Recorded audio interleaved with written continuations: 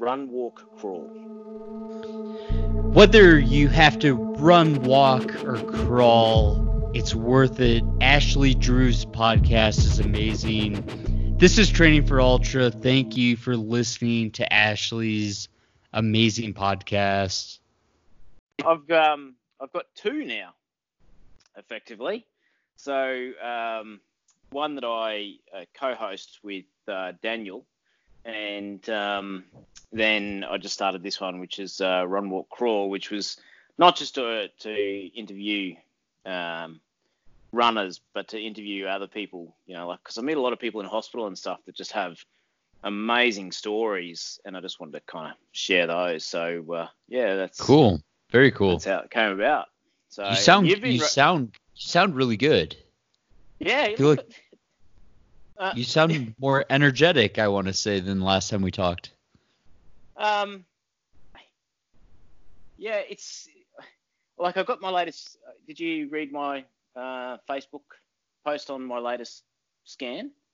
I haven't had a chance yet. No, that's all right. You've become stupid busy. Just crazy what you're doing. It's gotten carried away, honestly. That's okay. I'm trying to make it all work. So yeah. No, tell me about your post and your most recent scan. I want to hear about that. So I had my most recent PET scan, which was last Monday, and so basically it shows tumors, active tumors. So it doesn't show non-active tumors, but it shows active tumors above and below my diaphragm, in my liver, around my liver, adjacent to my liver, and then one just above my heart where the aorta connects to my heart, and then a bunch down in my right, like at the top of my right leg, so where the femur connects in, and in my pelvic cavity. And so we got the results back, and I haven't seen a doctor yet. Apparently, I got a phone call yesterday from the doctor saying, "Where are you? You're not here. We need to discuss your case."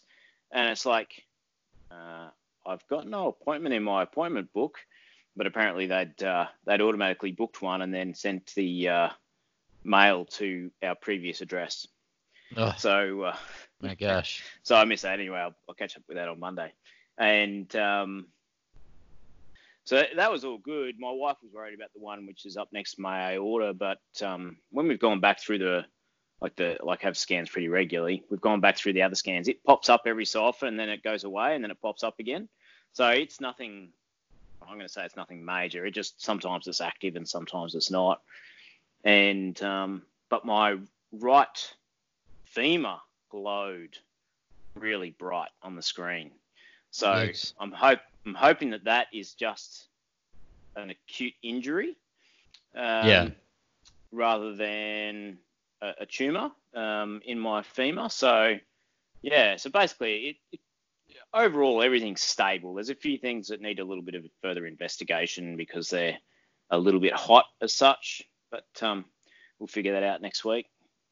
I mean, you're just a huge inspiration. I vividly remember talking to you and walking away from that conversation and just being, I don't know, it just changed my outlook on life and made me thankful for all the little things. And I was just amazed at how much you've overcome. And it's hard for me to complain about anything, like anything, compared to just what you go through on a daily basis. So yeah, I'm excited that you're doing a podcast. I can't wait to, subscribe and start listening to some of the stories you're sharing.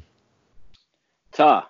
So, so you've been doing some crazy stuff this year yourself, some very inspirational things with raising money, 401k. Perfect, we call ours superannuation, whereas you call yours a 401k. So that's just the perfect name for it. Yeah, I mean, it's funny because I'm not really sure how it came together. I think I was actually on Facebook and I saw someone joking that they signed up for their company's 401k and they weren't sure how many miles that was, which is kind of like a typical joke. But then I made this weird connection where I was like, I work with this woman. Her daughter, Celia, has histiocytosis tumor in the brain, which I don't think theoretically should even exist. She had one removed last year, and now she's doing chemo, 12 months of it once a month, going through that whole cycle. She's 8-year-old, little girl, totally innocent, nicest little thing on the planet, and just it killed me knowing how bad like chemotherapy treatments are and how much she'd be suffering for no wrongdoing on her own. And so I decided to take Moab 240, which was the last race of the Triple Crown this year for me, and tag on some extra miles and actually make it a 401k. And I happen to work for a company that does, I think they're the second largest provider they're just a large provider of 401k, like retirement type accounts. So they got on board. They're super excited. We both work for the same company, Robin and I, whose daughter was sick. So the company got behind it. All the associates that, work with us on a daily basis were excited. I think all the fans, listeners of Training for Ultra were excited. And we even did charity podcast episodes where I opened it up to the highest bidder gets to interview Courtney Dauwalter and Hayden Hawks and some, super fast ultra runners, just great people. And that just kept opening up stories. And like Hayden talked about how, cancer had impacted his life and, some of his relatives, and that he had done his own fundraising efforts in Utah. And yeah, it was phenomenal how much money was raised. I think we raised $70,000, and there was a huge, generous incentive payment for me to finish the race. So the pressure was on at Moab 240. No one really, I think, grasped the enormity of just finishing that race and how many dollars were at stake that would be donated if I finished. So it really helped me during the race and put everything in perspective. And yeah, hopefully we can really help some people with those funds. And histiocytosis gets kind of overlooked. And I've had ultra runners come up to me that are physicians and doctors and whatnot, and they've said how horrible it is, and that they just really were appreciative of raising awareness. So I was very thankful to finish Moab 240, and it was an odd race. I started the race. I did 7.25 miles before the start line. Then within the first 10 miles, I was running with David Goggins. It was just bizarre. It was like, I don't know if it was a dream or a nightmare, but the realization of you're up at 4 a.m. when everyone doing the race was sleeping still. Even David Goggins was highly likely sleeping. It was like, man, this is weird. But we had Ryan Clayton, who does some YouTube videos. We're teaming up, and we're gonna develop a TV show that hopefully I think will go on Amazon. We might get on a different TV show. I'm not really sure yet. But we documented the whole Triple Crown. And so if you're wondering what I'm even talking about here with running 7.25 miles before you run a 240-mile race, you'll get some of the logic behind it. It was a special experience. Seriously, a lot of people made that happen. And as weird as it sounds, I mean, the easiest part of it was just getting out there and running, It's crazy how the easy part is the running part. I'm learning that rapidly with some of the stuff that I'm trying to take on is just leave me alone to go run. Just recently I've been doing a couple of photo shoots for promo stuff. Oh man, the stuff you have to do for a photo shoot, it's just ridiculous. So much logistics and so many people's schedules that have to get lined up, and Then you throw in the Moab 240 logistics and crew and pacing, and once you throw in 2 or 3 cameramen, it just gets insane. There's probably a team of like 15 people behind the scenes that all made that work. And then we had a whole team at the Children's Hospital in Texas that were like lining up stuff on the website. And I was working with the PR and social media directors and like all kinds of people at Empower Retirement, Hammer Nutrition, just like a little tiny insight there. They printed up all my shirts because they're custom shirts. Little things like the shirt is made in Italy. Well, at the time, they were like basically closed up for the summer. So the custom print, they had to like find blank shirts and custom print them in the US, and then we had to ship them and time all this out, and it was unreal. Then they were like synchronizing that with articles and the cover of their endurance news. It was just so many moving parts. I am very, very thankful it all came together because Celia deserves it. And that was the most bizarre part, was crossing the finish line. I mean, I was happy and it was a relief, and I knew like, you know, a lot of funds were going to go help this cause, but Celia is still battling. So it was like kind of a weird finish line for me. Like I was really happy, and it was the finish of the Triple Crown, but I feel like the celebration will be when Celia, you know, finishes her race. You know, all these chemotherapy treatments that knock her out for a few days, you know? Oh yeah. Look, when I go into hospital and, you know, I sit in a waiting, you sit in the ward waiting to go in to either see a doctor or get treatment or whatever. And when you see kids there, it's just horrible. It really is. Like they haven't even started to live their life. Heartbreaking. Exactly. Yeah. They're so innocent. They haven't even lived long enough to do anything wrong. You know, like that's exactly right.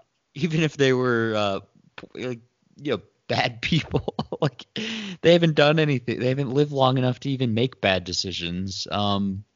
It's heartbreaking. It would have been much, much harder for me to sit back. I've said this before, sit back idly and watch.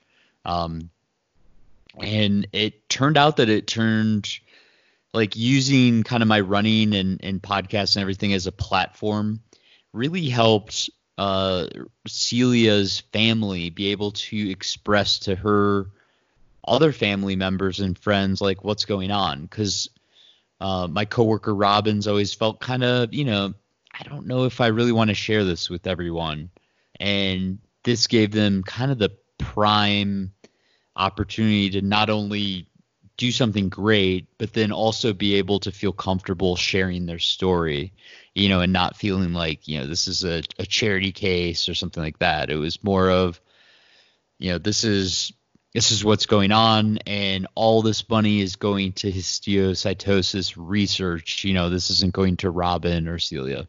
So this is so that the next child or person that has some kind of, you know, weird form of this histiocytosis tumor, you know, at least they don't have to start from scratch. And that's how Robin started. She's super smart. She did all the research. She went to the best doctors in the world. And talking to her, I'm like, what happens when someone, you know, just a hardworking person that, you know, doesn't have, you know, maybe the intellectual capabilities or financial means to go to these best doctors, like where do they go? Because there's only been 7 cases, I think, or even less, of that tumor being in the brain. So like, where do they even start? Are there any resources? Like, you know, she had to go through all of that herself and figure it out. And even doing that, she would go to like 2 or 3 of the best places in the whole world and get conflicting recommendations. So it's been brutal on them. The choices that she's making is for her daughter. It's like it's not one of those things you can look back on and be like, oh well, we made the wrong choice. I mean, this is someone's life at stake. And so I'm really, really trying hard to make sure that other families in the future don't have to start all over again. And at least we can make some progress with this. Yeah, that's exactly right. It's one of those weird things. I was having coffee yesterday with a friend of mine who used to coach me. He coached me like 25 years ago. And back then I'd broken my legs and I'd picked up a bike and I'd broken my legs doing my childhood sport of gymnastics, and I picked up a bike as rehab, and then I discovered triathlon, and so I went, I need a triathlon coach. Anyway, I won't mention his name because I'm not sure how public he wants to make stuff. But anyway, he coached me for a little while, and he gave me a call this week, just out of the blue. Like we catch up on Facebook or whatever every so often, but gave me a call out of the blue and said, I've just been diagnosed with cancer. And it's like, oh man, like, and he goes, how do you react? This was his question to me. It was a serious question. How do you react to everyone when you say you've got cancer and everyone just looks at you like you're dead already? And I said, yeah, that's just it's a really weird thing, because you get you get family or you get friends who they just don't know what to say, so they don't say anything and almost disappear from your life, because it scares the crap out of them. And like with doing what you've done for Celia there and allowing her family to know more, it kind of, to be able to get that story across, without it being a direct family to family member message, I think lightens the load on the entire family. And people don't realize this until they're in that situation. But yeah, for some people, like dealing with cancer and whatever, that's a really full-on traumatic experience that they just don't even want to think about. So they completely avoid it, and the person who is ill feels a bit shunned.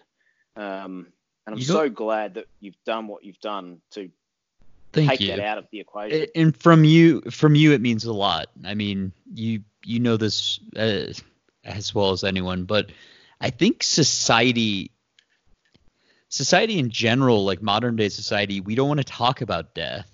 We don't want to even not at all. We don't want to contemplate it, where like throughout time, like this has been pretty normal. Like this has been part of cultures, and like it leads to like a nice perspective and a thankfulness of reflecting and contemplating death. It's not a bad thing, but this day and age, we ignore it. We pretend like death is not a thing. And anyone that has even the hint of like the possibility is kind of shunned, because society as a whole doesn't even accept that concept really anymore. It's strange how it's gotten. I think we might actually be better off kind of reflecting on that kind of stuff, regardless of your health condition. And then, unfortunately, everyone listening to this, is going to die at some point. So sorry to break it to you guys. We don't get to live forever. As morbid as that sounds, like just enjoy the conversation you're in, be more thankful. And I truly think a little bit of reflection on that front would do us a favor. Might make society a little more thankful, for the moments we have now. Yeah, you've got to live now. If you don't live today, like you've got to live today, like there is no tomorrow. That's my approach now. Anyway, it probably wasn't before I realized that maybe there's not so many tomorrows left. But once I realized that, you just do what you can today to make the best of your day.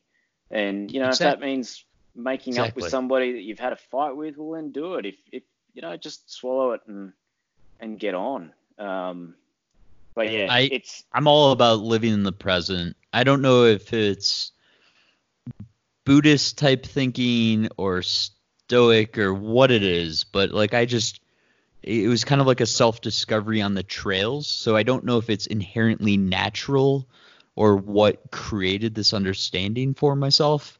I describe it a little bit in the book, but there's something to it. And I don't think anxiety exists when you're living in the present, because you're mostly anxious about upcoming future events or like depressed about past events. There's so much to be gained from living in the present and really living in the conversation that you're in and enjoying it. I mean, I respect the heck out of you getting after it every day and not feeling bad for yourself. You have, your body's constantly being destroyed, and you get up every day and you have more energy some days than me. Like, you'll send me 3 messages and I just am like exhausted and can hardly reply. And I'm just amazed, Ashley. Seriously. Mate, that could be because you tried to take on too much. I mean, I knock down a goal one at a time. That's all I can do. One at a time? Yeah, wow, hopefully when I look at what you're doing, I think, gee, how on earth are you putting all that into a calendar? Like, yeah, it just blows my mind. It really does. But I mean, it's once you lose the fear of failure, I don't know, my perspective on things, I don't see anything really as a failure. I think the biggest thing you could do to really fail is to get out there and not learn anything from the experience. So like if you walk away, like, ultra races are pretty easy thing to use as an example. Like you DNF at mile 13 of a 100-miler and you just walk away and that's it. Like no lessons learned. That I would say that's actually a pretty good failure, but I take away something from every race, whether it's the community or some technical part of running or nutrition or hydration. Like I take away something from every experience, and so I'm not really scared of signing up for things that others might think are like borderline impossible tasks. And I don't know, like 2020, I'm planning on running 330-mile race, and I'm not. Yeah, that's just nuts. That was awesome, by the way. I'm not phased. Like I'm really excited to explore California, see different, wildlife, see different types of terrain, mountains, views. I'm a very visual thinker, so this is all like I'm just in heaven trail running most of the time. And yeah, like really what's the worst that can come out of this? And people like you, Ashley, are like the perspective that like helps at least my thinking. It's like really like, do I have anything to complain about? Like, my ankle hurts right now. Like someone like you is getting up with, the cards stacked against you, and yet you keep doing it day in, day out, and with a smile. It's amazing. Mate, I just do it because it makes me feel good. At the end of the day, it's pretty simple. It makes you feel good. Go and do it some more. That's I think that's probably correct for most things. There's a few things that may not be the good case. Life philosophy, pretty much. I mean, for the most part. Yeah. No, I agree. So, I mean, life's too short, as we both know, and why not do things that make you happy? And that's what I've devoted basically, I'd say, the rest of my running career. Like I really spent 4 years of running, or maybe it's 3, I can't remember, kind of self-discovery. And then once I kind of cracked that code, I was like, I just want to share this experience. I want other people to have an outlet for stress and anxiety and depression and whatever ailment. We all have issues on some front. Like, here's what I did to make my life more pleasant. Like, just go experience this. This is how I got healthy and happy, essentially, and that's kind of been my objective. I know it's long-winded, but yeah, I mean, that's why I started the podcast. That's how we met, essentially. Like, I'm just trying to share trail running and running in general is just a great outlet. So whatever, I don't think it'll solve. It's not going to create world peace or anything, but it actually could come pretty close if everyone was a runner. I think that honestly, I think that if everyone was a runner, it might just come very close to solving world peace. That's for sure. As ridiculous as that sounds, it does sound ridiculous agree. and corny, but a lot of when I'm out on a run, and I think this is true for a lot of people. Like, it could be wrong. I'm sure that someone will tell me I'm wrong, but a lot of problems get solved when I'm out on a run, and or things, or where I've made a mountain out of a molehill. By the end of the run, I go, it is just a molehill. Don't stress it. It's all good. So yeah, no, totally. That's where it's at. So you're talking like you're dyslexic, correct? Or you Yeah. suffer from dyslexia, and dyslexia is on a scale. Some people are worse than others, and some people are English dyslexic, and some people is language dyslexic. Some people are maths dyslexic, etc.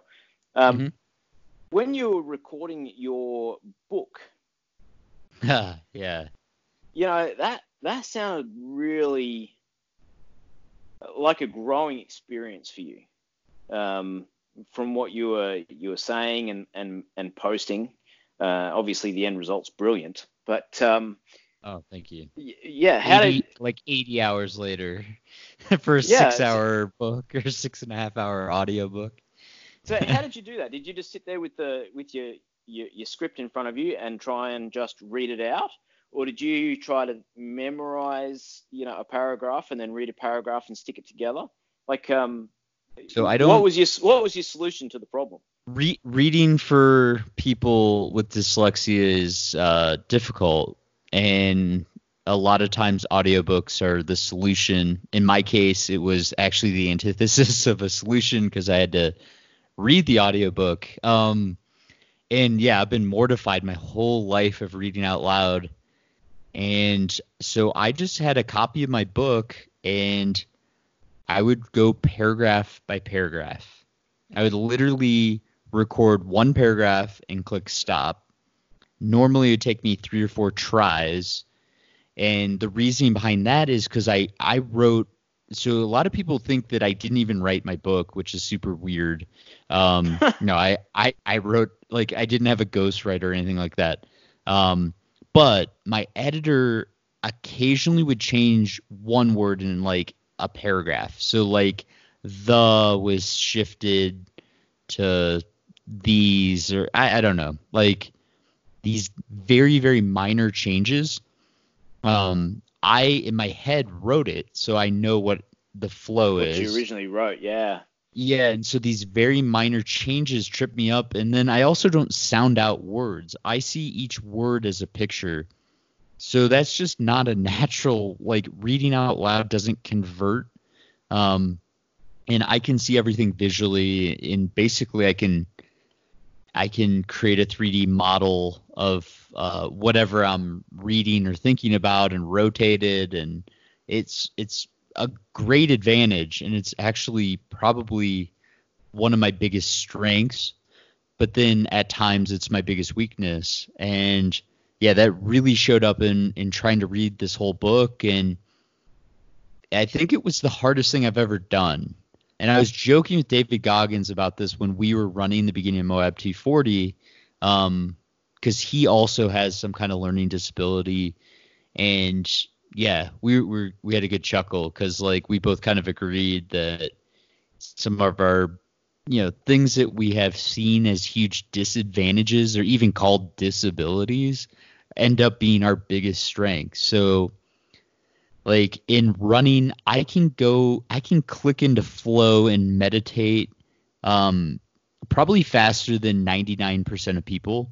And that's because I've trained my brain to go from thinking uh, visually to being able to like basically click the slides off and live in the present without thought. So I can turn my brain off and then run and enjoy each footstep, essentially.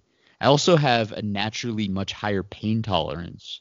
And I don't know if it's proven or not, but I've seen mentions of this in um, I don't know, academic work that dyslexia you either have a much like higher or lower pain tolerance, but it affects the way you understand pain. So I naturally am kind of gifted at being able to probably run a little bit longer because I don't sense pain the same way as most people.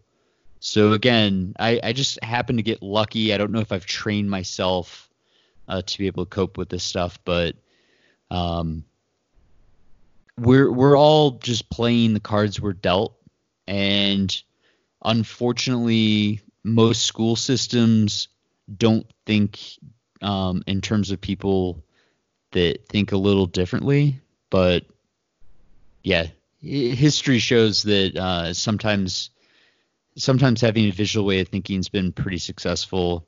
And I'm just making the most of the cards I was dealt with. And yeah, again, I think it's one of my biggest strengths now.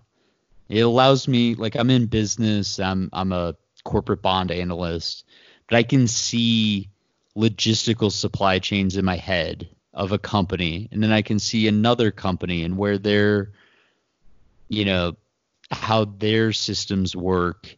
And then all of a sudden I can kind of combine two visual pictures and see overlapping distribution centers that could be consolidated. And then all of a sudden M&A makes a lot of sense when you combine this company and that company. And yeah, it's fun to be able to think differently, because that's the real value add in our society when everyone is trained to think the same. Oh yeah, well that's what makes someone worth of extra value as such, especially in Yeah. business where there's someone else there's someone there who's thinking differently to everybody else, that it might be a very niche section of the business, but it makes a massive difference to that business's profitability. And hopefully that individual, and in your case, hopefully that individual is getting compensated appropriately. Um, Yeah. so Yeah. I mean, yeah, it's a higher stress type job, and running has been my stress outlet. And now it's just kind of a life passion, I would say. I really like helping people, you know, find, discover themselves through running. Whether that be just losing a few pounds and being healthier, or spiritual awareness, or whatever it is, like getting after some goal that they thought was impossible. I mean, it's just awesome. And again, it goes back to just life's too short. Like, I don't want people to be unhappy for whatever reason.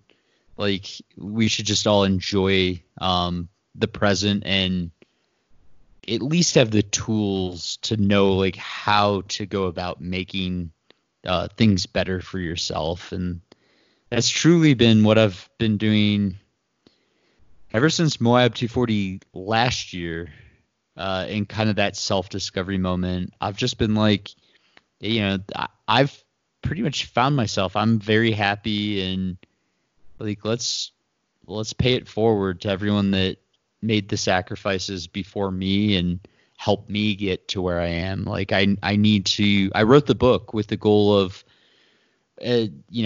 inspiring life changing, like positive developments for 40 people.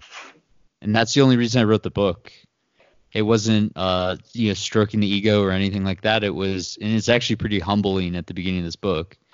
And I think I've probably helped it, like I've well exceeded that 40 person goal, and I'm just thankful for each message that I get. Someone that lost 50 pounds or ran their first ultra when they thought ultra running was only for the super elites.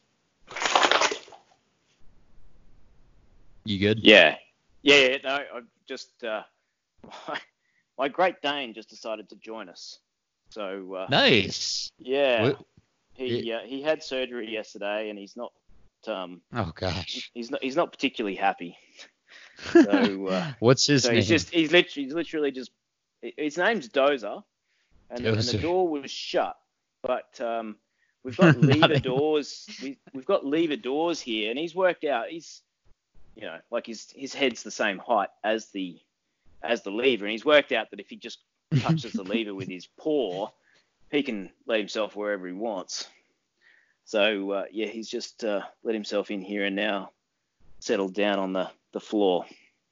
So yes, that's our dog. We could learn a lot from those pets. I don't think they really have too much capacity for remembering the past or predicting the future. He definitely lives in the moment, and certainly makes my life a lot better. That's for sure. Yeah.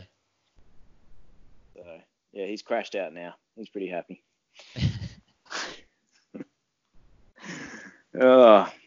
So in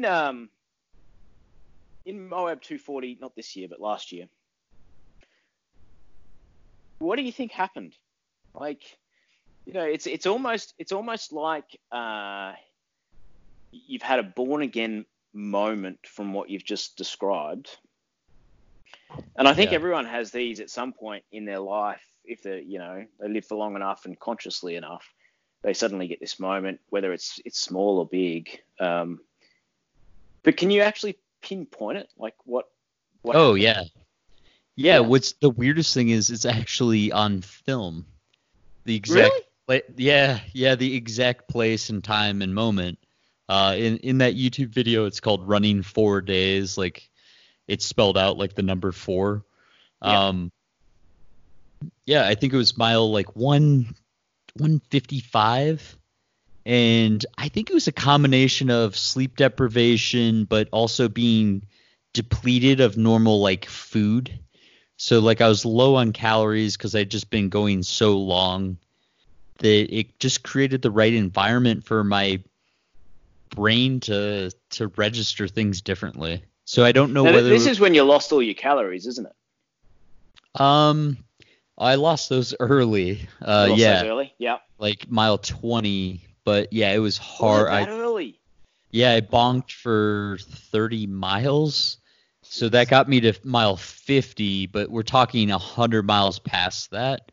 Yeah. And it was just a deep level of flow that became like a spiritual level of flow. And it's truly, I've concluded you can't really describe it in words. And I don't know the exact variables that created this environment when I had this kind of like spiritual awakening. But I think part of it was mentally thinking this was borderline impossible. And so when you're running confidently and it's mile 155, that in itself is kind of mind-blowing. But I really can't put it into words. It was definitely the sensation of flow, but it was just take that up like 10 notches. And the worst part was I ran that exact section this year, nothing. It was actually kind of a low. I was wondering, like, is it the environment? Is it this part of the trail that's special that did this? No, not at all. It was a letdown. It was a letdown. So did it smell a particular way, or did it like some people smell and they taste and they see color? Were any of those? No, this evidence? was it wasn't like it wasn't an outer body experience, but it was a deep peace and acceptance. I think it was that's how I describe it. It was accepting. I think I even wrote it. It was like I accepted every past decision I'd ever made. And then I accepted every future decision I would ever make. And I was just like, I was happy and comfortable with who I was. And like, I accepted all my flaws. And This is almost like a coming of age in a moment. I kind of called it like running a mile in Nirvana. I truly don't think words can really describe it. We're like so back to society here, but like we're so word dependent where certain experiences there are no words to describe those experiences. Yeah. And that's what happened there. And I did not expect it. I went to Moab 240 last year to push my limits. I really, really wanted to see what I was physically capable of and surpassing those limits. I was not expecting. I wasn't on a vision quest, like I didn't go there to dig deep into my soul. But because of how terrible the start of that race was, I was in the abyss. I wasn't looking into the abyss. I was running miles in the abyss. And yeah, coming out of there was just, that was an experience in itself. Going from such a low to then just getting your legs moving again and then having this experience. But yeah, it's weird. I think because normally I am pretty adamant on like going after something, and I would never have expected that to happen. So the fact that it organically kind of transpired there, I didn't want it to end. But yeah, it was. I can't imagine a moment like that you'd ever want that to end. It's just, yeah. Don't know how to describe that either. It's all on film too. That's the weirdest part of this. Is my pacer Dave like had his phone on a gimbal and captured it all, and I was like in a different place. So it was probably half a mile. I don't think it was a mile, but I had been in flow for 3 miles total. But this like next level experience was. It was somewhat short-lived, and then I probably wasn't eating because I was like in this like deep meditative state. So it's weird when you turn your brain off and you quit thinking, but then you go in a higher state of thinking. It's counterintuitive. It doesn't make sense, but like you're not thinking, but then you're thinking even higher level. I don't know. Yeah. I understand what you're getting at, and I'm trying to think of somewhere where I haven't had that running, and I can't honestly think, like, I don't think I've had a situation quite as profound as yours, but yeah, that where everything's just clicking and you're completely there in the moment. Your mind has gone completely blank, and then just the whole world just makes sense for a second. Exactly. And half a mile. Yeah. Yeah. And I can't think of a time that I've done that wasn't while I was actually running. I think part of it is modern day diets. I mean, I feel like a lot of like historic, I don't know, like Buddhist monks, they're like depriving themselves and not eating and that sort of thing to create the state for higher consciousness. And I think honestly, modern day religion has a serious problem because of dietary standards these days, like the standard American diet. It's just so horrible for you that there's no way you can have a similar kind of like thought pattern as maybe back when we were eating more clean type foods. Yeah. as weird as that sounds, I really do think there's a connection between possibly like, the reduction in, number of people that are having kind of like a more religious viewpoint in these diets that are just killing people, like, really, really like kind of poisoning the body. So that was a tangent for you, but I don't have time to write a book on that. There's definitely something to be said there. I mean, my diet these days is so restrictive because of the tumors in my intestine. So I totally get where you're coming from there. Like I feel there's definitely a lot to be said there. That has to be hard, but honestly, I mean, we really should be eating to live. Not living to eat. Yeah, it's gotten carried away. And don't get me wrong, like great tasting food or like, drinks, it's fun, but I mean, it's gotten to the point where it's really creating a massive problem. I got carried away. I weighed 200 pounds, you know the story. I was way overweight. Yeah. Well, I was in love with food. you look at your 10-year photo. Yeah. It's mind-blowing. People didn't know that was me. No, you would not recognize the difference between Rob the athlete and Rob the previous lifestyle. They are really different people, and I imagine that they weren't just different people physically, but also mentally. Totally. I mean, that was my comment. I actually got people saying like, we don't care if you're 50 pounds heavier or not, like you're still beautiful. And I was like, no, you missed the point. Like I'm happier now because I feel good. Like I'm in a great place in terms of being able to meditate as an outlet for stress, and running and exploring, meeting people and loving this community. It's not about my weight. It's about like actually being happy. And 10 years has made all the difference. I don't have migraines.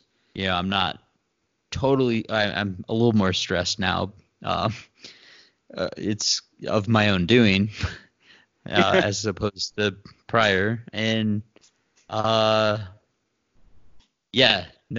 it's you've nailed it though. It's much more than just the physical body weight. Yeah, totally. So this 330-mile race next year. Yeah. Tell us some more about that, because that's like we used to have a race here in Australia in the 80s, and it's my first recollection of seeing an ultra distance race. And Cliff Young was the guy who won it. Now, Cliff Young was a potato farmer, and he was an unknown person before this race. And the race was from Sydney to Melbourne. So it's about 900 kilometers, which was that 500 odd miles. And everyone would like go to sleep, because back then the thought was, well, you can only run this many hours a day. You've got to sleep this many hours a day. You can't just run nonstop. And there was no rules saying you couldn't just run nonstop. And so that's what Cliff did. He just ran. And there's a YouTube video of him doing the run, and he's drinking milk in this YouTube video, or it's a milk-like substance. Yikes. And that was his nutrition, and just crazy. So, and he ran part of that run in gumboots. I think, I don't know if we talked about this or where I heard that, but I've heard about this. I need to research it more. California Untamed. I mean, I'm trying to go in somewhat ignorant, so I'll be honest with you. Like, I don't know all the details. And I don't think to be successful at these ultra long races, you need to know every turn by turn. I mean, you need to generally know, like, what's the course marking like? You not get totally lost. But I'm more excited to go to that race because at the finish line and at the start line, I'm hanging out with really, really good friends. Like, I love the ultra running community. The 200-mile community is just a totally different breed. But, like, Ben Light, Catrick Corbett, Dion Leonard, I'm trying to think of some others. Sean Nakamura's doing the race, Andrea Kuhlman. Like, these are, like, become family, essentially. It's like a family reunion that we get to go. We get to go, like, maybe we'll share 20 miles. If we're lucky, I don't know, like Moab 240, Katra and I think we ran like probably 10 miles together. You run 10 miles with anyone, like you bond. And I just love this community. But yeah, the people that sign up for this one are just, everyone's a little off that's an ultra runner, but these guys are extra off, and I love them. I'm part of that group. So I'm focused on mile one. I'm more concerned about setting up the logistics of, do I have a flight and a car rental and maybe a place to sleep, but that's not that important. And that's a sense of adventure and exploring that's lost right now. Like, we have Google Maps. If you're wondering about any place, to explore and have an adventure is difficult. And I really find a sense of that when I don't know what's around the next turn. That's what's driving me. Like, that's why I run. I love running to explore. Honestly, even if it's downtown, concrete sidewalks, not knowing what's around that next turn can really, make it fun and interesting and different and make it an experience. And I can't wait for it. I'm super excited. Yeah, I think that adventure is really the reason that I do run, is for adventure. And that can be as simple as, like, I run new streets. I basically run a lot of streets because I don't have enough time to always drive to a trail. And so, I'm living in a new part of the same city that I've spent the last 18 years kind of living in the city, but I've lived in a different part of the city. So I'm exploring more of the inner city that I have previously. And it was only yesterday that I'm running along and I'm like, wow, what are those weird things sticking out of the wall? And the wall is like an old wall. And so I've had a closer look, and then I've had a closer look at the wall, and I've run along a bit further, and then there's this little plaque that says, these are the old horse hitching hooks from before cars. And it's like, interesting. Oh, wow. Like, there used to be like 150 horses hitched up here. Wow. That's just mind blowing to think that that's, how we used to operate. You know what I like about No, I enjoy that. I want to see a picture of that, honestly, on Instagram or something. I'll send you a picture in a minute. I really like your Instagram photos because they give a different perspective that I don't think many people are sharing. Like, when you zoom in on ants and you do really great work. And I respect it a lot because it's different. And it's not like you're trying to be different. You're just sharing your perspective. And I think it's really cool what you're doing. So I don't know if anyone's mentioned that before, but your photography is really cool. I like it. I've had a few people comment that they literally wait for my photography each day. And I think, I don't know whether you do that or not. Or you're just saying something nice. But yeah, a few people have said that. And I share it because I like going out and capturing it. Like, I'm not doing it for anyone else, really. I'm just publishing what I like to capture. And you don't, that all came from my first term in university when I had to study microbiology as part of the course that I was doing. Huh. And I'd just never seen this world before. And I went, this is just mind blowing. Like the little world that exists outside of our normal vision. So, yeah. Well, I mean, we talked about death, and I think what's really interesting and cool. So I've talked smack about modern day society and how awful it is, but a really big positive is when you have something digital.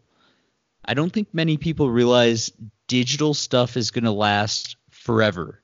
So because of how everything's developing, we have data centers that are all around the globe. So as long as there's not some catastrophe that, takes out every single data center in the entire world, there's backups to backups to backups. So when you take a photo and you share it, essentially that digital photo will last forever. And we don't really understand this now because we don't appreciate it. But and I've thought about websites that are designed in perpetual, static state. So you put a photo on there and your great grandchildren can check out your photos. But essentially they will, I believe, have the ability to, I was saying everyone's going to die, sorry to break it to you, but some of your digital work actually may be quite the opposite and could last forever, which is very, very difficult to understand, I think. Probably even harder than understanding death.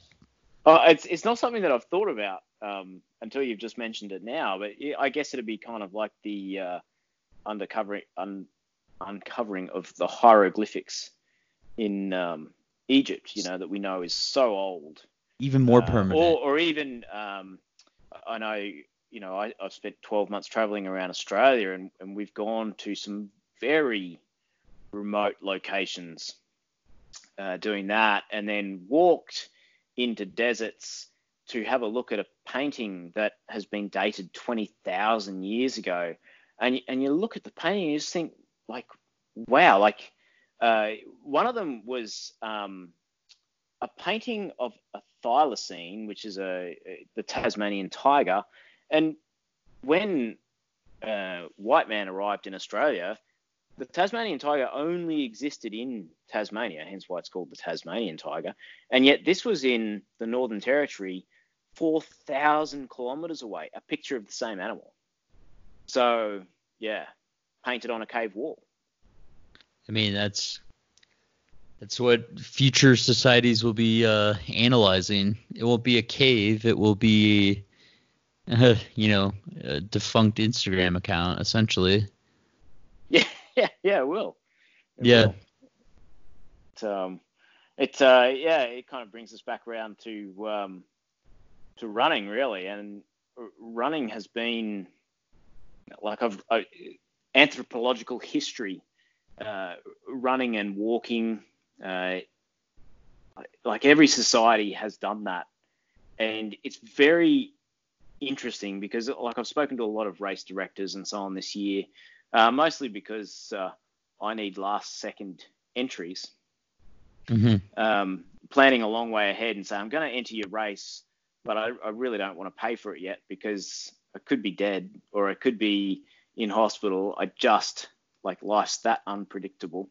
And so I've got to know a lot of race directors, and I've been saying to all of them, why do you think that there's just this massive explosion in ultra running?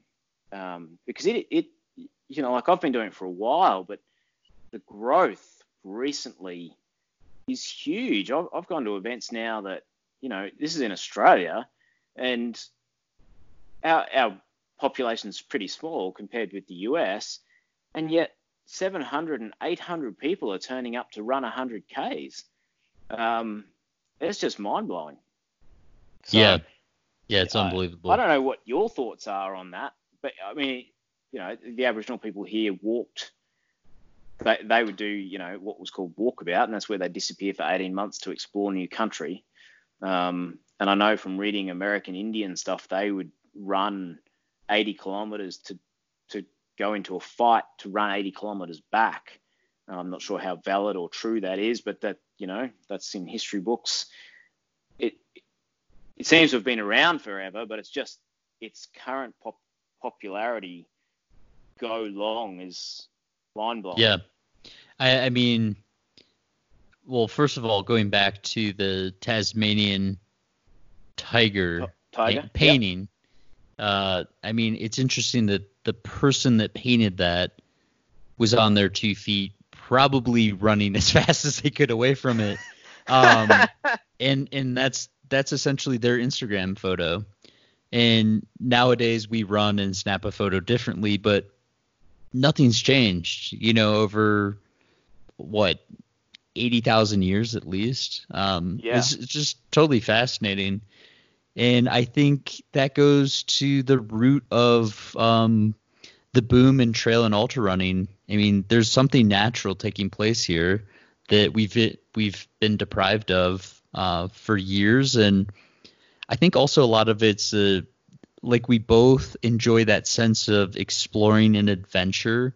And I think that's just, I think society's I have to say post 9/11, like I think society and post, the big recession, kind of the global recession, I think priorities have shifted and people want to get out and travel and explore, and there's no better way than running to see and explore and travel.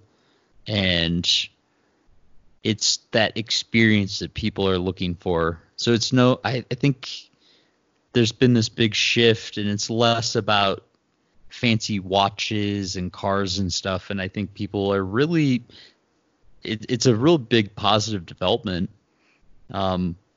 If anything, it's almost too positive of a development, and it's overwhelming the system that's in place for, the weirdos that want to go run trails. But yeah, it's definitely, I mean, I've talked to race directors where they're seeing 20% increases in their trail races, and ironically, they're seeing 20% declines in their road races. So people like pushing their own limits, testing themselves, and there's no better way to feel like a sense of accomplishment and trying to do something that you might have seen as impossible. And I think, I've talked to other people. Social media is definitely playing a role, because I think a lot of people don't think themselves capable of a 50K. They had trouble at their local 5K. How the heck could I do 10 times more? And then they see, it's probably part of the reason my platforms had some success is they see a normal guy like me that is capable of doing this stuff. And then they might see themselves capable because they see a normal guy with kids and a full-time job and not an extreme amount of training, a lot of training, but not excessive training. And I'm able to go out and have fun and do these races. And so they're connecting the dots like, hey, well, I want to do that. I want to, maybe instead of that family cruise, we can fly out and do that race and go explore Moab or whatever it is. So there's a lot of pieces that have all kind of collided at the same time. But yeah, without a doubt, trail and ultra running's in a boom right now. Yeah, it definitely is. And, I think that's probably a good place for us to finish up our cool. our recorded conversation today. Thank you so much. Chatting with you is just such an easy chat. I could seriously do it every week. I know that you don't have the time. Likewise. But it is literally like we've gone for a run and we're sitting down and we're having a coffee and we're just discussing the world, and we'll do it again next Thursday. This was a trail run conversation. Honestly, this is exactly what. This is kind of crazy stuff, you guys. If you're not on the trails already, this is the kind of stuff we chat about all over the place, but interesting enough. Hopefully, I hope it was interesting. Yeah, it's exactly what we do. And I apologize for the listener that Dozer has been snoring in the background, and it's probably been coming through loud and clear. That's not me snoring. That was definitely my dog. So, yes. Excellent. Well, have a good morning. Is it morning for you right now? No, it is afternoon here now. Okay. So it's evening where you are, and it's 1:23 in the afternoon here. So it must be like 8. Is it 8:30 or 8:45? Yeah, 8:30 p.m.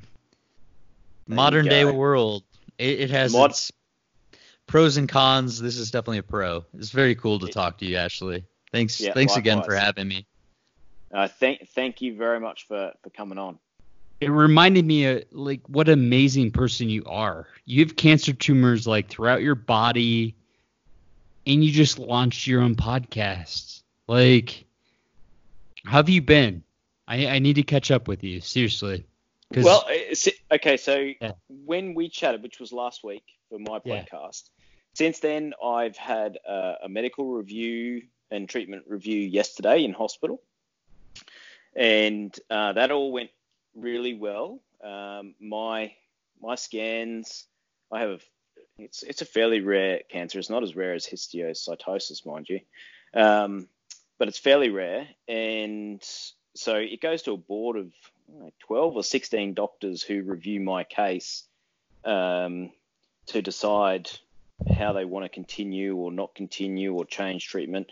Anyway, it was very nice. They basically... treatment will just continue as it is for the next 6 months, which is fantastic. Yeah, that's awesome. The glowing in my leg, which they all sat around and said, no, it's not a tumor. It relates. So when we've gone back through the records, the side that I get treatment on happens to be the same side that glows. So it's previously glowed in another scan, but on the other side, and happens that it was exactly the same thing. I'd had treatment on that side and it glowed that side. So it's not a tumor. It's the way treatment works in conjunction with running. Okay. which is kind of funny. So that's good. You scared me when we were talking. Well, thank you to Rob from Training for Ultra. Of course, you can find Rob on his podcast. Just look up Training for Ultra. It's a fantastic podcast. This is episode 120 for him, or he's producing episode 120, which has probably got a little bit more dialogue in it than mine has. So if you want to listen to a little bit more or a bit of a different conversation, jump on over onto Rob's podcast. Thank you very much for tuning in here, of course, and listening. I certainly hope you got something out of our conversation. It went to some interesting places, and it was fun to do. Rob and I, it's been good catching up with Rob. Also, if you want to know more about my personal story, you can tune into Rob's podcast, episode 88. If you get the chance to leave a positive review on your podcast system, that would be fantastic.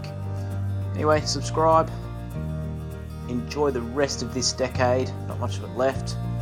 If you're tuning in 2020, or if you've tuned in, before 2020, may next decade be the best decade you ever have. Thank you very much. Signing out.